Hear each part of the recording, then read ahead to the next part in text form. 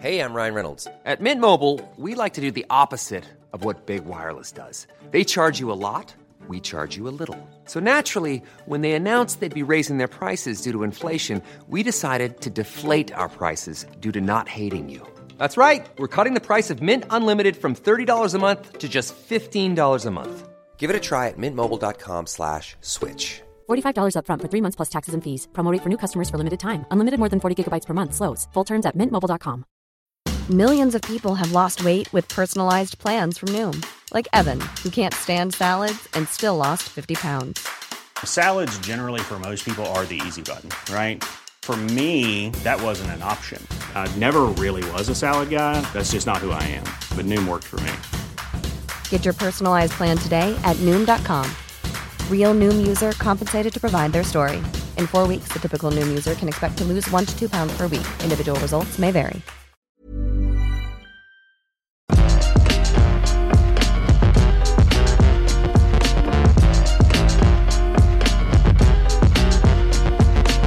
Jules Gill, I saw your lovely face in person. Now we're back on the old Zoom, but it's still just as lovely. How's he doing? It's very weird not to touch your face. Obviously, like yesterday, we were just rubbing all over each other, just getting all the juices flowing. But now we've taken all of that distilled juice, we've turned it into a fine sort of like amazing alcohol, and we're about to sup it today as we answer some of the finest questions from around the internet. Because it is time for the UBP. The UBP, the Untitled Banter Chalice, as you must take a few sips, where we ask people for whatever they'd like us to talk about, various questions, various talking points across the industry. The first one is from Brandon Bressman, who says, how good would a movie version of Streets of Rage be by the John Wick creator? That's a hell of a shout. I think if you get Chad Stahelski in, just point him at any sort of martial arts based thing. Yeah. If you could do fire punches and flying kicks and whatever, I would massively take that. It's a weird one, isn't it? Because like when you play through Streets of Rage, especially the newest Streets of Rage 4, you realize how like ludicrously simple those games are when it comes to plot. It's literally just like, there is a bad guy, there's some corrupt police officers, go there, beat them up. Like, it's fantastically simple. But as it was shown with the likes of The Raid and with Judge Dredd, obviously Dredd's 2016, was it 2013? I can't remember when it was that came movie, out. Yeah, like it's a simple premise of there is a bad guy at the top of the floor, get up there, and Hardcore Henry and stuff like that have a very simple like flow.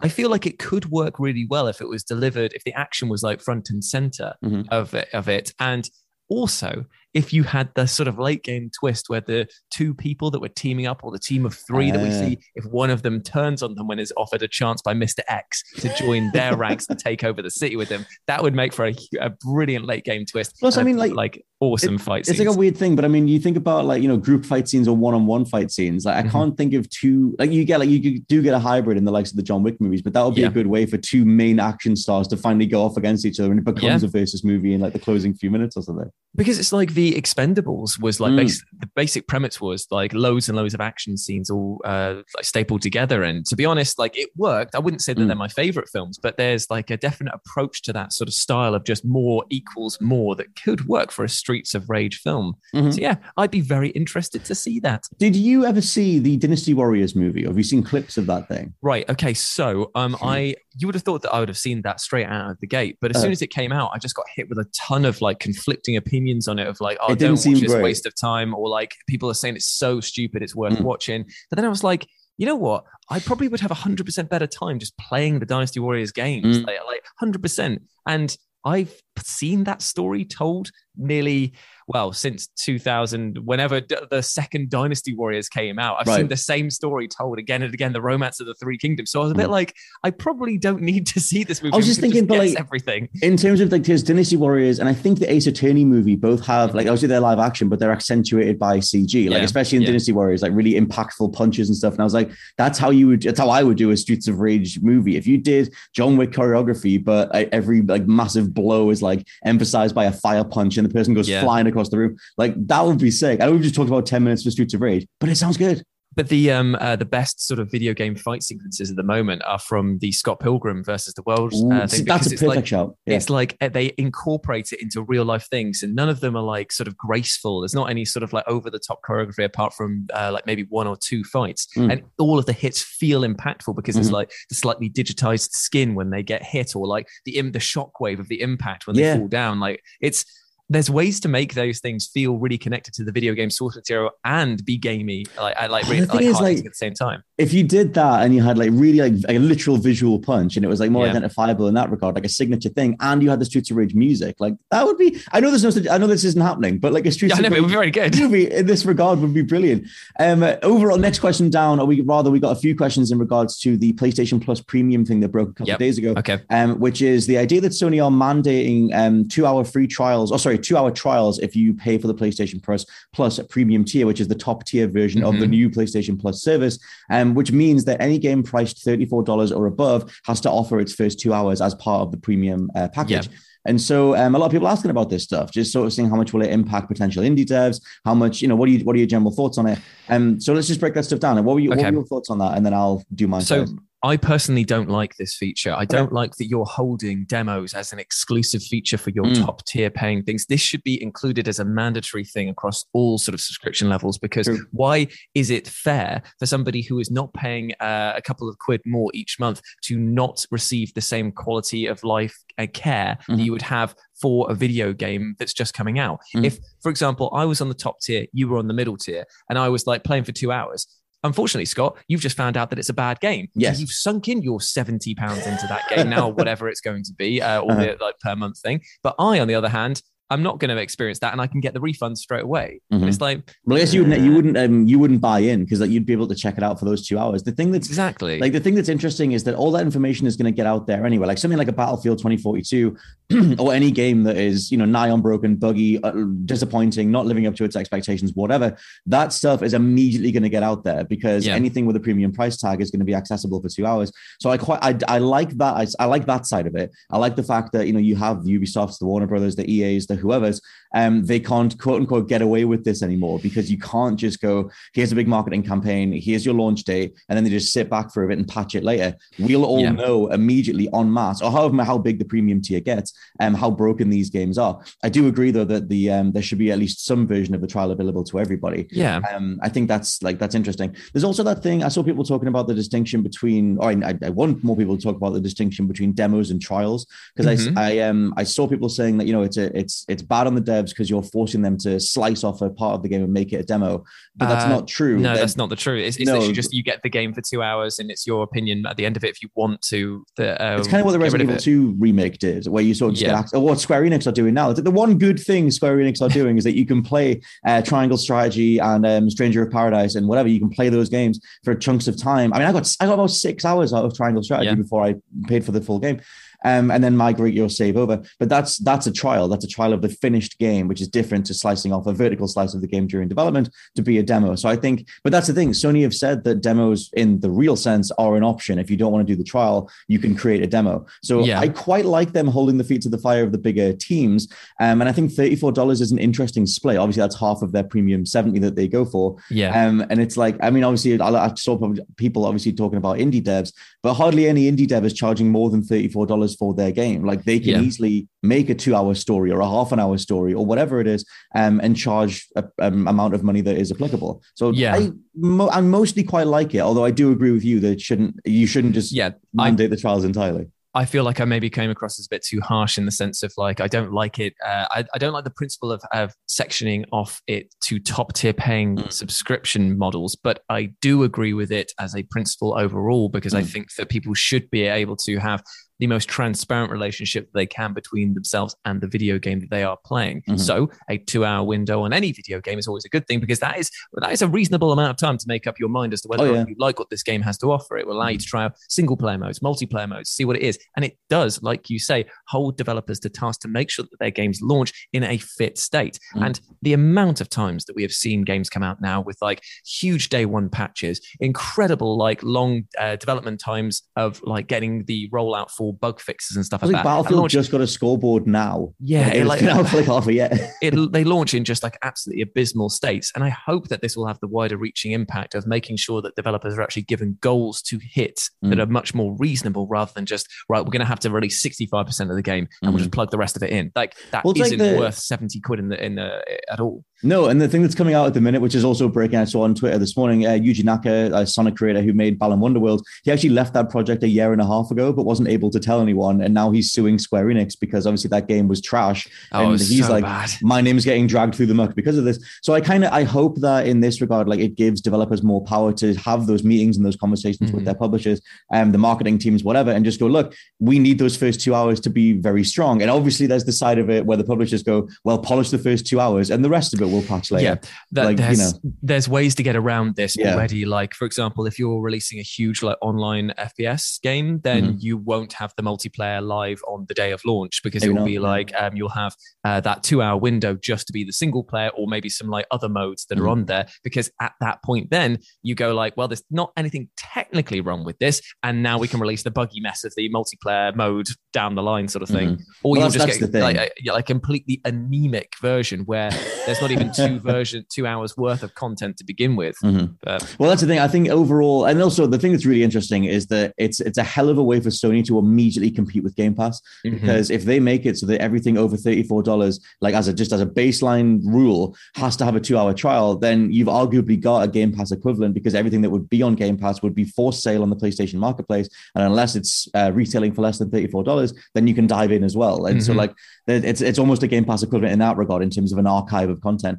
I've not actually ever looked. I don't think Xbox released that much data on completion rates of the Game Pass games, but I would imagine that 2 hours is an overall median amount of time for the average person to dip into a selection of Game Pass games before they settle on something. Because I guess in terms of like a value proposition, if you're already paying for Game Pass, if you're already thinking that's a reason to invest in Xbox, then this is their way of saying stick with PlayStation or come along to PlayStation. And whatever's over there, we'll have our version of it. Although it is in the most expensive tier, like it is going to be, well, in terms of dollars, it's $17.99 for premium, it's £13.49. And so it is more expensive at the minute anyway. But in theory, you get all the PS1, PS2, whatever stuff, which I saw Mr. Driller is going to be on there. So if you need a reason to drop all this money. Fantastic. So we'll see how that stuff pans out. But I'm curious what happens towards the end of May, because that's when the PlayStation Plus stuff launches in Asia. So we should, like, that has to be a version of the service. And I guess we'll finally get an idea of it. I just thought it was weird that the amount of devs being asked to whether they support this trial thing is happening like a month before it launches in one of the major territories. Like it feels like Sony are very last minute with this stuff. I wonder if they actually did know in advance, but they're just making it public now. Like, but it is, imagine being a developer at this point, just being like, "Oh, right, okay, fair enough, we're doing this." But then again, the argument should be, well, you shouldn't have to be surprised that somebody's asking for your game to be working upon release. You shouldn't be like, "Oh, Christ, guys, we better get working really hard now." I think it is interesting because you think about like obviously when patches could be a thing in gaming, it changed the landscape entirely, and you obviously got people taking advantage of that, releasing broken games and patching them later.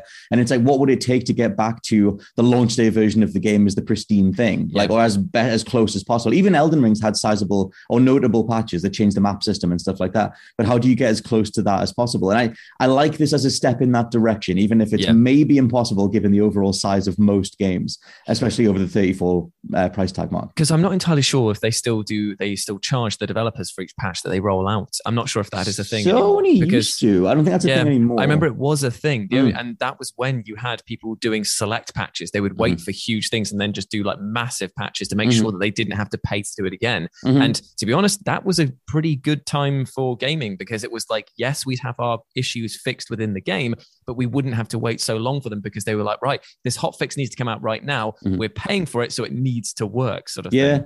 That's an interesting side of it as well, in terms of what qualifies this first couple of hours pristine version of the game. I think all of it, there's a million variables and nuances to it that'll happen over time, and I fully expect someone like an EA or whoever to only make the first 2 hours good. There's something as well that I just thought, what if there's a sneaky way, right, of them doing day one patches, but you have to log into the game first, so it tracks that as counting down your hours. So you've got your 2 hour window, but you're spending an hour and a half of them downloading a day one patch. God, maybe. And that's a whole thing, is we have no idea how the UI works for this stuff. Because obviously you have some sort of UI that lets you access all these games across all these generations. And then also, is tracking you on a time basis for the brand new games to make sure that you're not taking advantage of that stuff. Maybe they'll pull it off, but I guess we'll see how it goes. Next question from McAllister NYC, who says, just rewatched Indie Game the Movie, thanks Jules, and played Sable, thanks Scott. The following indie games have won at the Game Awards since 2014, but do you have a favorite? Shovel Knight, Rocket League, Inside, Cuphead, Celeste, Disco Elysium, Hades, or Kena Bridge of Spirits? To be honest, like there's the only one that sticks out for me in my heart of hearts is Disco Elysium, man. Like, really? I know we spoke about it last week, and I honestly think that it might well be my favorite game. Like at the moment, I won't. It's almost verging on the of all time meme status at the moment of how much I adore it. But BioShock has still got that firmly locked down for me. Yeah. For me, Shovel Knight's the one that I've played the most of because I've played every single expansion and everything. I love that little character, and I was going to get a tattoo at one point, but I pulled myself back. But I think, like you said, Heart of Hearts, it might be Celeste, because Celeste just literally the themes of that game, its dissection of depression, anxiety, like understanding what someone's going through when they are living with those conditions fundamentally helped me with my own dad. So I was just like, it massively helped me. And it totally went a more subjective thing. But if we're talking about favorites, it's got to be Celeste, even though all these games are brilliant. And they're all fantastic. Kena Bridge of Spirits has to be the most overlooked exclusive on PlayStation, to the point where I didn't even put it in my recent list that me and Josh did. But I love Kena Bridge of Spirits. Hades, obviously Shovel Knight, and it's a good time. Cuphead feels like it's dropped off. Like it feels like that was such a big thing, and now the show's out on Netflix, but people don't really seem to care. I guess it's because of the fact that they did the thing of it left the pot to cool too long, because there was Cuphead fever all around. Everyone was talking about it. It's like the 2D Dark Souls of gaming at the time. And obviously the very protracted release of the DLC, The Last Course, is like, it feels like we are way too late for a game. It should have come out within the first year or two. But now we're kind of approaching this thing where it's like, I don't even remember how to play it. I'm going to have to go and load back the game up again, go through it again, just to familiarize myself with it all again. I can't wait for it to come out. Don't get me wrong. Like when it comes out, I will be playing through, and I hopefully will get hold of Rich, who's obviously doing stuff with Traxian now, because we played through the entire game on stream back when we used to do streaming on gaming. So I will hopefully do a stream of that and like Live and Let's Dice and stuff. The Herculean task that was you guys doing that. I think you did all of it like one sitting or something on one of the hardest difficulties. Did it in two sittings. Right. Yeah. That though, I never finished Cuphead. I got to the final act, I think, or final aisle, and there's two bosses left. I'm fighting some mouse in a tin can, and I was like, I just can't do this anymore. So I had to give up. But someday I would like to do it, because I've done most of the hardest bosses. But I might go back to that eventually. Yeah. Next question from Gaming with Greg. What is your most treasured / valuable retro game in your collection, and why? Oh man, I mean, it's clearly the copy of the Italian Job on the PlayStation. No. I would totally have taken that. I was looking through my collection of PS1 games the other day, because they're all up in the attic at the moment, because I've got nowhere down in this room that I'm recording in to have it. And I haven't actually fired up the my PS1, 2, and 3 machine, which is the old Breadbox PX3 machine that had backwards compatibility. I do have some surprisingly rare games in there. I've got Sheepdog and Wolf, because I know we've been talking about that a long time. I can't wait to get on my Steam Deck. I've got the original first pressing of the Metal Gear Solid, which is very nice. I've also got the VR Missions one as well. I've got all of the Resident Evil games, the original Black Label ones. I'm trying to think of like what other crazy ones that I've got in there that are worth a surprising amount. Oh, I've got Marvel vs. Capcom on the PlayStation 1. Oh, like where it all began. Oh, and actually, it might be X-Men versus Capcom. What was the 3D X-Men game where it was like, oh my God, Mutant Academy on PS1? Oh yeah, I remember that. That game was great. I remember renting that and just being blown away by it. For mine, 3 words, Jedi Power Battles. I just have a random copy of that. The thing is, I don't have a PS1 anymore, so I have nowhere to play it, but I do have games on my shelf that I just like picked out. I have ECW Hardcore Revolution, Jedi Power Battles. I have an old copy of the original Sonic on Mega Drive that just sits in its case and everything. Also have Metal Gear Solid, like you said, but mine's that Platinum re-release that they did. So I got that because my original one, I lent it to when you would lend games to a friend and they'd come back less than pristine. Yeah, I know, and right? You're like, I know you did something because it wasn't like this one I gave you. So why are there so many scratches on it? Oh, I don't know, mate. Something happened with it. And I was like, something did happen with it. You did. Yeah. And it's not the same anymore. I remember getting Metal Gear Solid 2 back from my friend Steve, and it had 3 big scratches down the front of it. And I was like, well, what was that? And he was, I don't know. And I was like, what was this, the dog, was it? Like, just what was that? Steve. Ridiculous. Mental. But I remember as well that just thinking about it, I've got Final Fantasy 6 on the PlayStation 1, and I've got Final Fantasy Origins when they re-released against that again. Oh, shit, okay. Which I think that they were... I think that they were different games. Oh yeah, Origins is the re-release of like the first 3. Yeah, I can't remember what it's been a long time. I think it's one of them. But I've got them there up in the attic. But I think that my most treasured of all of them is probably going to be finally getting. I got a copy of Silent Hill 2 from my friend Gareth, and it was the like limited edition one where it had all of like the crazy the cardboard sleeve, and it had the like I know what you mean, weird like sort of like watery effect on top of the disc. And I remember coming home one day when I was living in Bristol, and the dog that we had in the house at the time came upstairs, and I just saw like bits of the disc on there, and I was like, are you kidding? Out of all of the things, you've chosen to chew that one up. And the dog's just like, yeah, sorry. Yeah, I'm a dog. I done dogged. Yeah. I think I didn't even like think of this in this way because my N64 is new because I got it for my 30th, but it would be those games. Like I for a time, I was priding myself on finding pristine versions of N64 games. Yeah. Until I realized that pristine boxed copies are like 60, 70 pounds. Ridiculous amounts. Plus, yeah. So expensive. So I forked out for a fancy version of Mario 64. Even then it's not pristine, but it's nice. And I've got a nice GoldenEye, I've got Perfect Dark. And so like there are those, there are like the big hits. But I also have like Mission Impossible that my wife got me, which is kind of it's not a good game. It is not a good I had fun with it, but it's like an original Hitman. It's like open-ended levels figuring out what you're supposed to do. But yeah, also full of jank. Controls like hell. Yeah, you're like whatever that dude's called, Ethan, is like a stick man.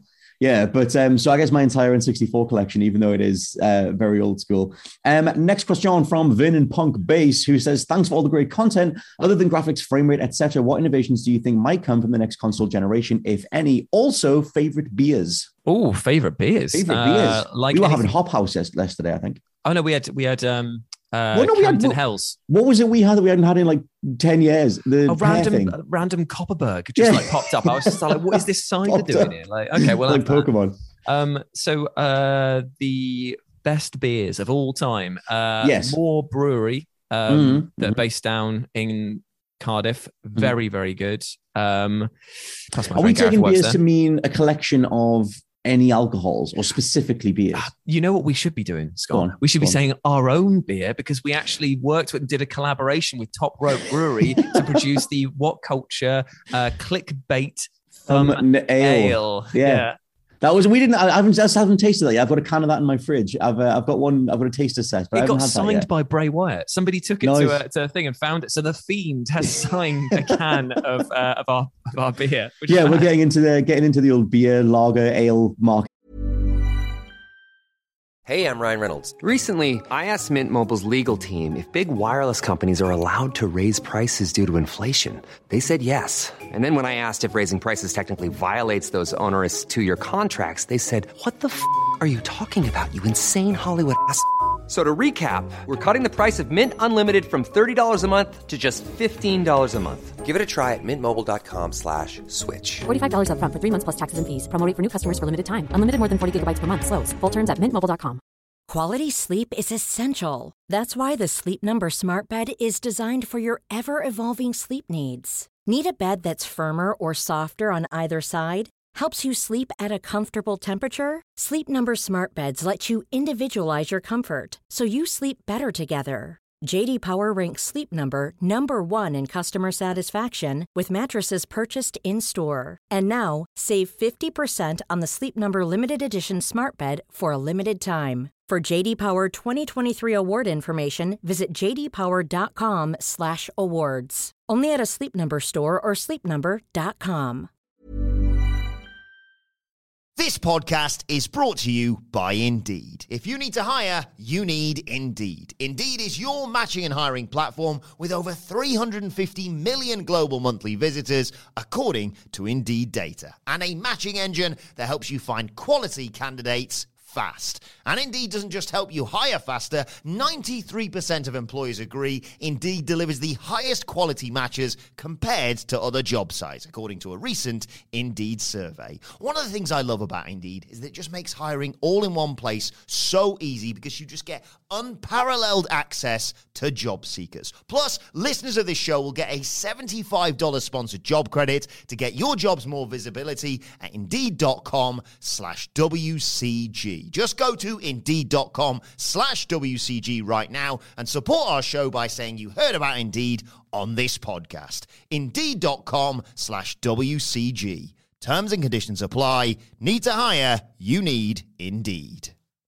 Okay. For mine, I can't like, I'm going to admit something on this podcast. I don't think I know the difference between beer and lager. I don't know if is that a thing? There is a difference. Okay. But I wouldn't be able to tell you the difference. It's like latte and cappuccino. I don't drink either beer or lager if I can help it. I'm all about sort of like, get me the pale ales, man. That's where I'm at. Right. Any session IPAs, anything a bit crafty, a bit hipstery, drop it my way, man. That's what I want. I think my color palette, or taste palette, is not as refined when it comes to ale stuff, because all ales just taste the same to me. Like, although I do like that, what's that milky orangey one that you've had? The blue a Blue Moon. Yeah, Blue I quite like Blue Moon. Slice of orange in the top. Yeah, cheeky slice of orange. I think that's quite nice. But I would just go any lager, to be honest. I just go down the Estrella route. I absolutely love Estrella. And then there was something that we had last night that was nice. Basically, I don't know. I'd clearly be more specific. But there was, like I said, we had lagers. The Camden Hells, which is always a nice solid beer. But I think that if I'm going into a pub and I'm looking for what I want to drink first, bizarrely enough, for me, it's a Guinness. I always start with a Guinness just because I absolutely love the taste.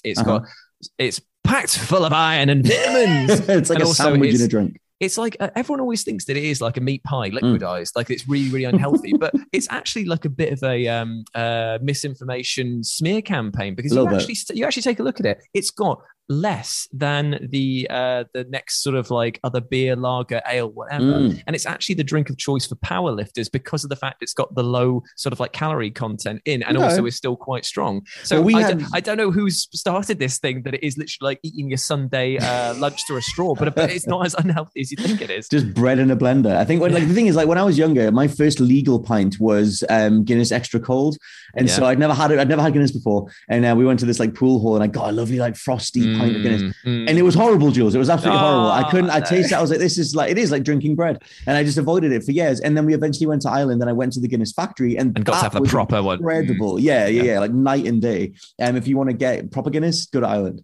I tell you what, Scott, you've got a question from me now, which is, what's the worst pint you've ever had? Can you remember like a terrible drink? Because I've got two, and both of them, actually no, one didn't happen. One happened in Exeter like decades ago, and the other one was when we were out in Newcastle, and it was Heppel's birthday, and we went there, and we went to, I can't remember what the place was called, but it wasn't a reflection on their beer, it was just a bad time, and they had like a special on which was called the like Raining Sky or Starry Night or something like that. It's like a special one-off batch they did, and it was a sour, but it was like the worst beer I've ever had. Like it was like sour scrumpy, but it was labeled as a beer, so it was super acidic, super like citrusy, but was flat as well. And I was just like, this is disgusting. And when you asked that question, they served it with a pickle shot at the end, like a shot of pickle juice. And I was like, this plus this is the worst thing. Burning Skies, that was called Burning Skies. I tell you what, my ass was burning after, because I was just like, I hated it. I hated that. Like a Roman Campbell.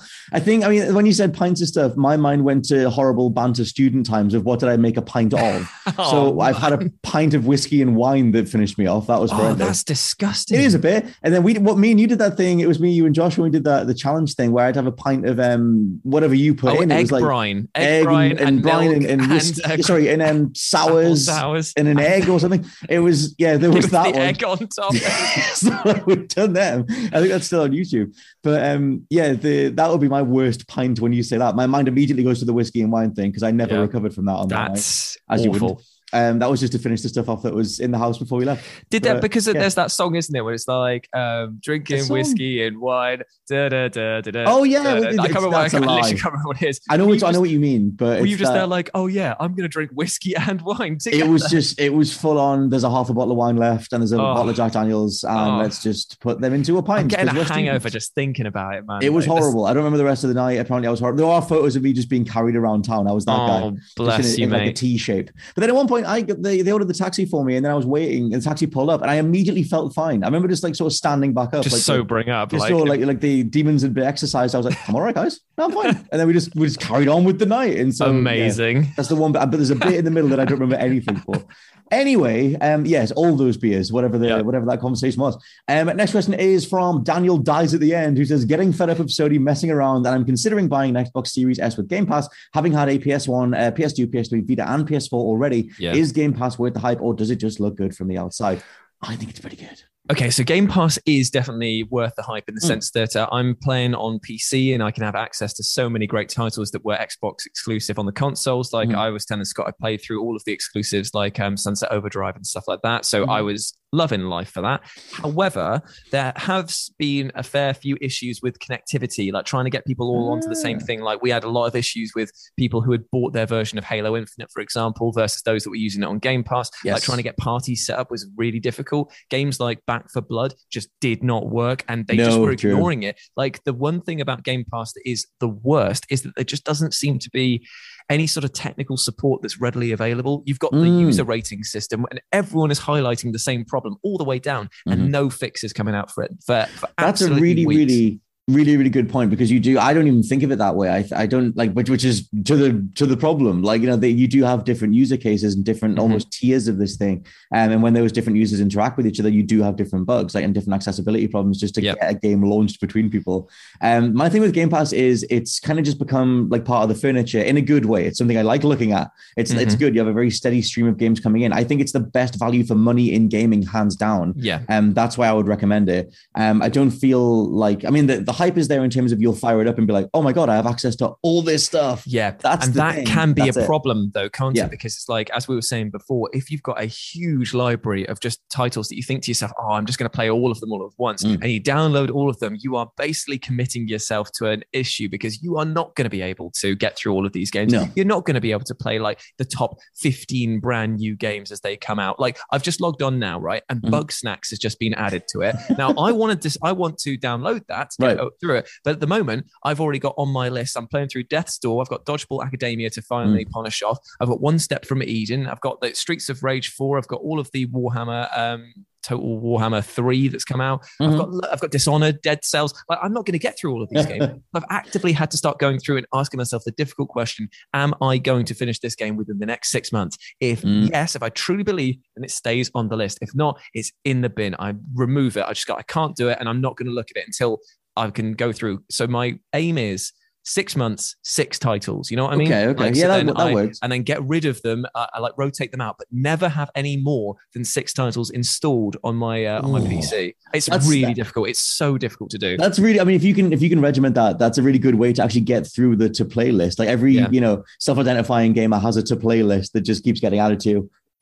Excuse me. And my advice, if you do want to try and commit to this lifestyle of trying to get through the games and actually keeping to it, don't have any other hobbies, don't have any pets, don't be single, like don't have anything else going on in your life, because Game Pass is one of those things where it slaps you about the face with its meaty goodness, and then it just says, have a chow on that, and you go, I'm full. I literally, my life is full at the moment. I can only have a wafer thin piece of charcuterie, please. And it goes, no, have some of that. Here's another full 3-course meal that we've already prepared for you, and it's coming next week, it's coming next month, it'll be here forever.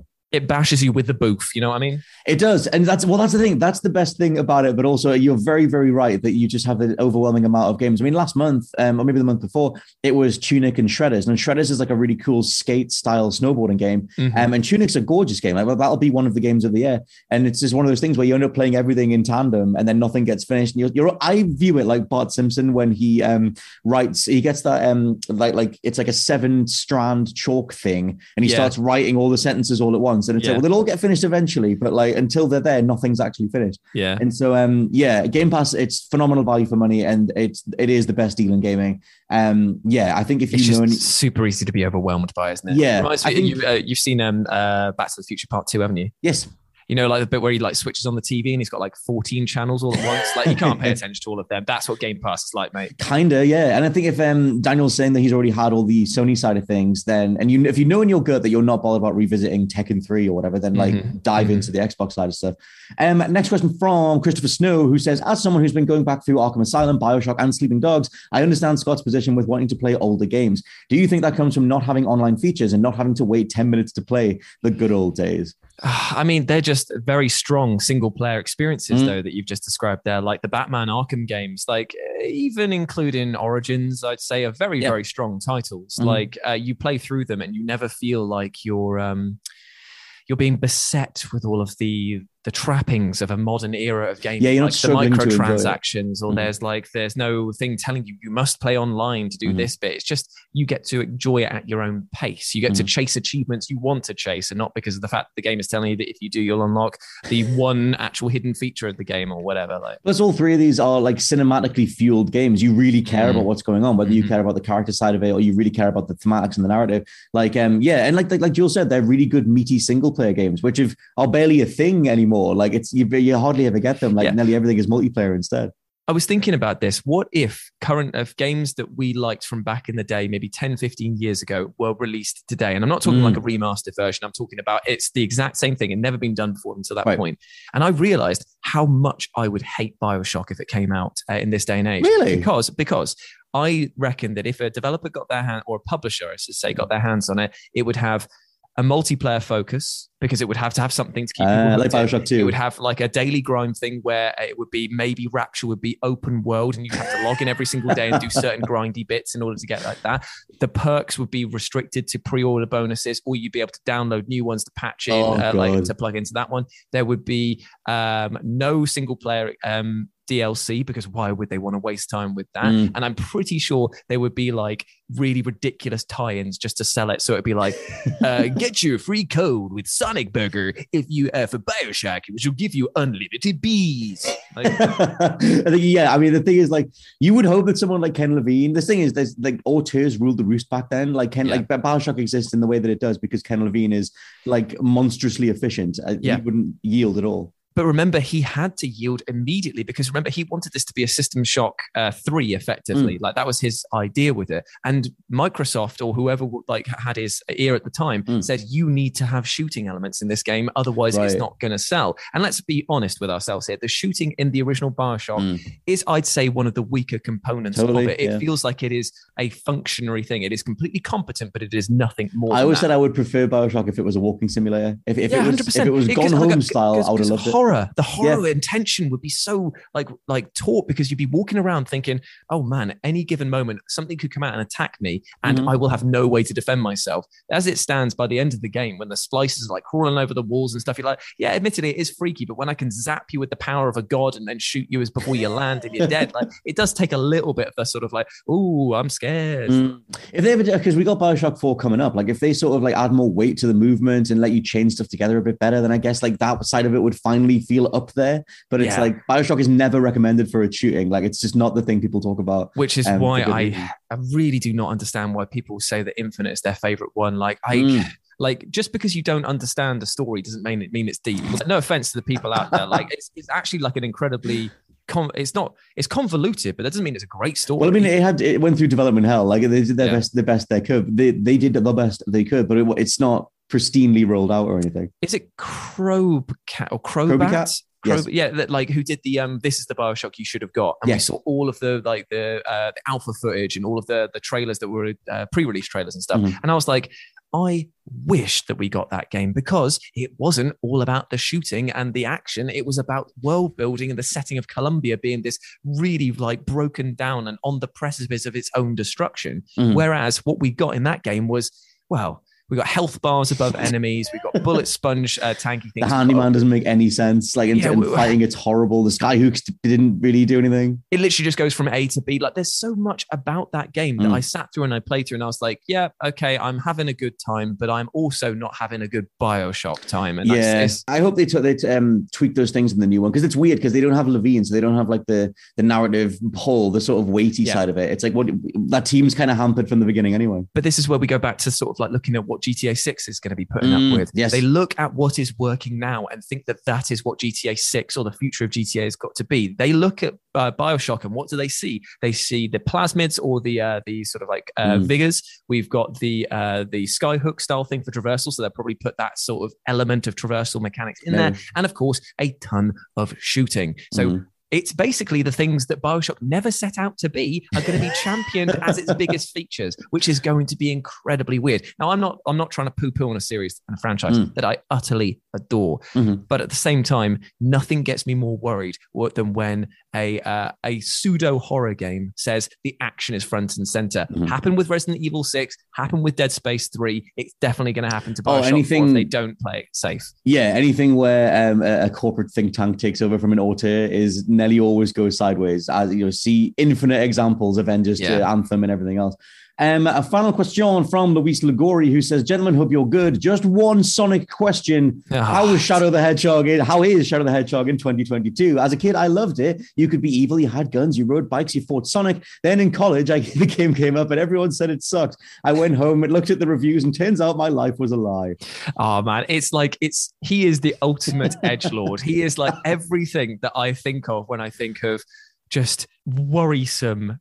Like, see, the thing is, the age that we are, I don't care about Shadow. I thought he was cringy as hell. To be honest, I dropped right off the Sonic everything across the 2000s. I'm only back in now because the movie's out. And but funnily enough, when you talk to the younger people in our office, the James Dowses, the Josh Browns, they have a huge love for Shadow the Hedgehog. And I think it's because when that game came out, it was the full-on tood of the mid-2000s where everyone was twin pistols and slow motion dives and everything else. And I guess if you were watching The Matrix, then maybe you went from that to Shadow and it just worked. Listen, man, it would be hypocritical of us to sit here and say that we don't also have 6 out of 10 games that we champion as being the best ever. Like, it's literally what we've been doing for this entire podcast. The amount of times that we bring up PsyOps, the Mindgate conspiracy, as the perfect example of a 6 that is an 8, my friend. That is an 8 in our minds.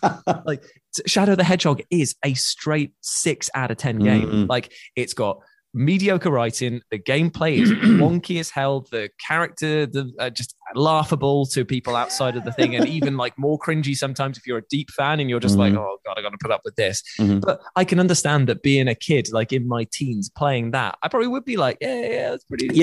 Well, the thing is, like, that's I've said so much, and I swear to everyone listening to me, I'm out of the Sonic bubble. I'm leaving finally, it. Really? I was poisoned. I was under for like 2.5 weeks. I've played every single game, and now I've just run out of stuff to play. But I've never played Shadow the Hedgehog, so I don't know if I should find some way to get access to that. I think that it would be a very good learning experience for you to at least experience it once. So maybe we should do it for like a charity event where you play through Shadow the Hedgehog. We could play the worst Sonic games: Shadow the Hedgehog, Sonic 2006. And then Sonic Fighters or something, like something that's absolutely atrocious. Sonic Racing, Sonic R was pretty bad. Rise of Lyric is bad. Sonic Boom. The Sonic Boom game. Yeah. I mean, we've just populated 5 already, pretty much. Like, there's that one where he became a knight of Arthurian legend. Sonic and the Black Knight. Yeah. Yeah, that was pretty bad. I think, funny enough, I was reading an article the other day that had mentioned that, and I was like, I didn't even know that game existed, but it was on the Wii. And I was like, Sonic in like fantasy garb with like a gauntlet and a big blade. I was like, that's kind of cool in my twisted, toxic state. But that was just when he was just like, he was every man. He was just trying everything possible. Like the Sonic for Hire animated TV show became a real reality for him as he just basically genre switched all the thing. It was a YouTube animated show. I know what you mean. You know the one I'm talking about? Yeah. If they did something that acknowledged just how many costumes he's had or how many different roles he's had, that's brilliant. Because the Sonic Boom show is entirely self-aware as well, especially when it comes to the fandom and everything. That was the final Sonic question. Okay. There are no more Sonic questions. I'm healthy now. Just because 2 Sonic mugs just arrived at my door and I've got a Knuckles t-shirt, don't you let me be telling you that there's more of this to come. Point being, this has been the Untitled Platter Podcast. I've been your host, Scott Tailford, joined by Jules Gill. Thank you very much for having me. Humongous thank you to all of you for sending in all your questions. I'm over at blah, blah, blah. I'm over on Twitter at /LP89. Mr. Jules, what are you? I am over on Twitter at RetroJ, but the O is a 0, and we'll be putting out our questions next Thursday. So stay tuned on either account, and you can submit your questions. We will try and answer at least, as I've said before, between 2 and 3 of them. More than 2. We can guarantee more than 2. Beautifully done. Thank you all very much once again, and we'll catch you next week.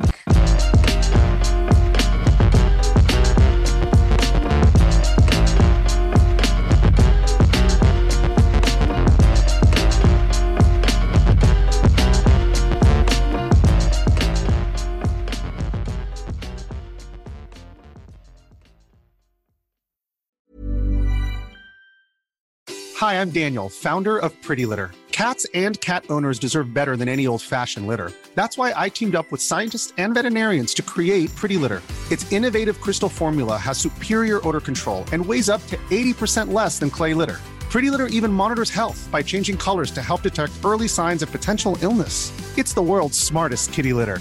Go to prettylitter.com and use code ACAST for 20% off your first order and a free cat toy. Terms and conditions apply. See site for details. When you make decisions for your company, you look for the no-brainers. And if you have a lot of mailing to do, Stamps.com is the ultimate no-brainer. It streamlines your processes to make your business more efficient, which makes you less busy. Mail checks, invoices, legal documents, and everything you need to keep your business running with Stamps.com.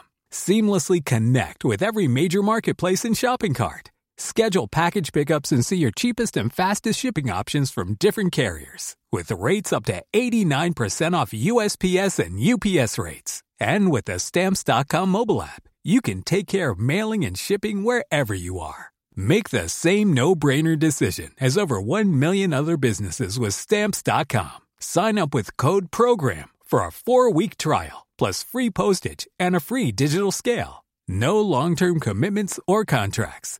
That's Stamps.com. Code PROGRAM.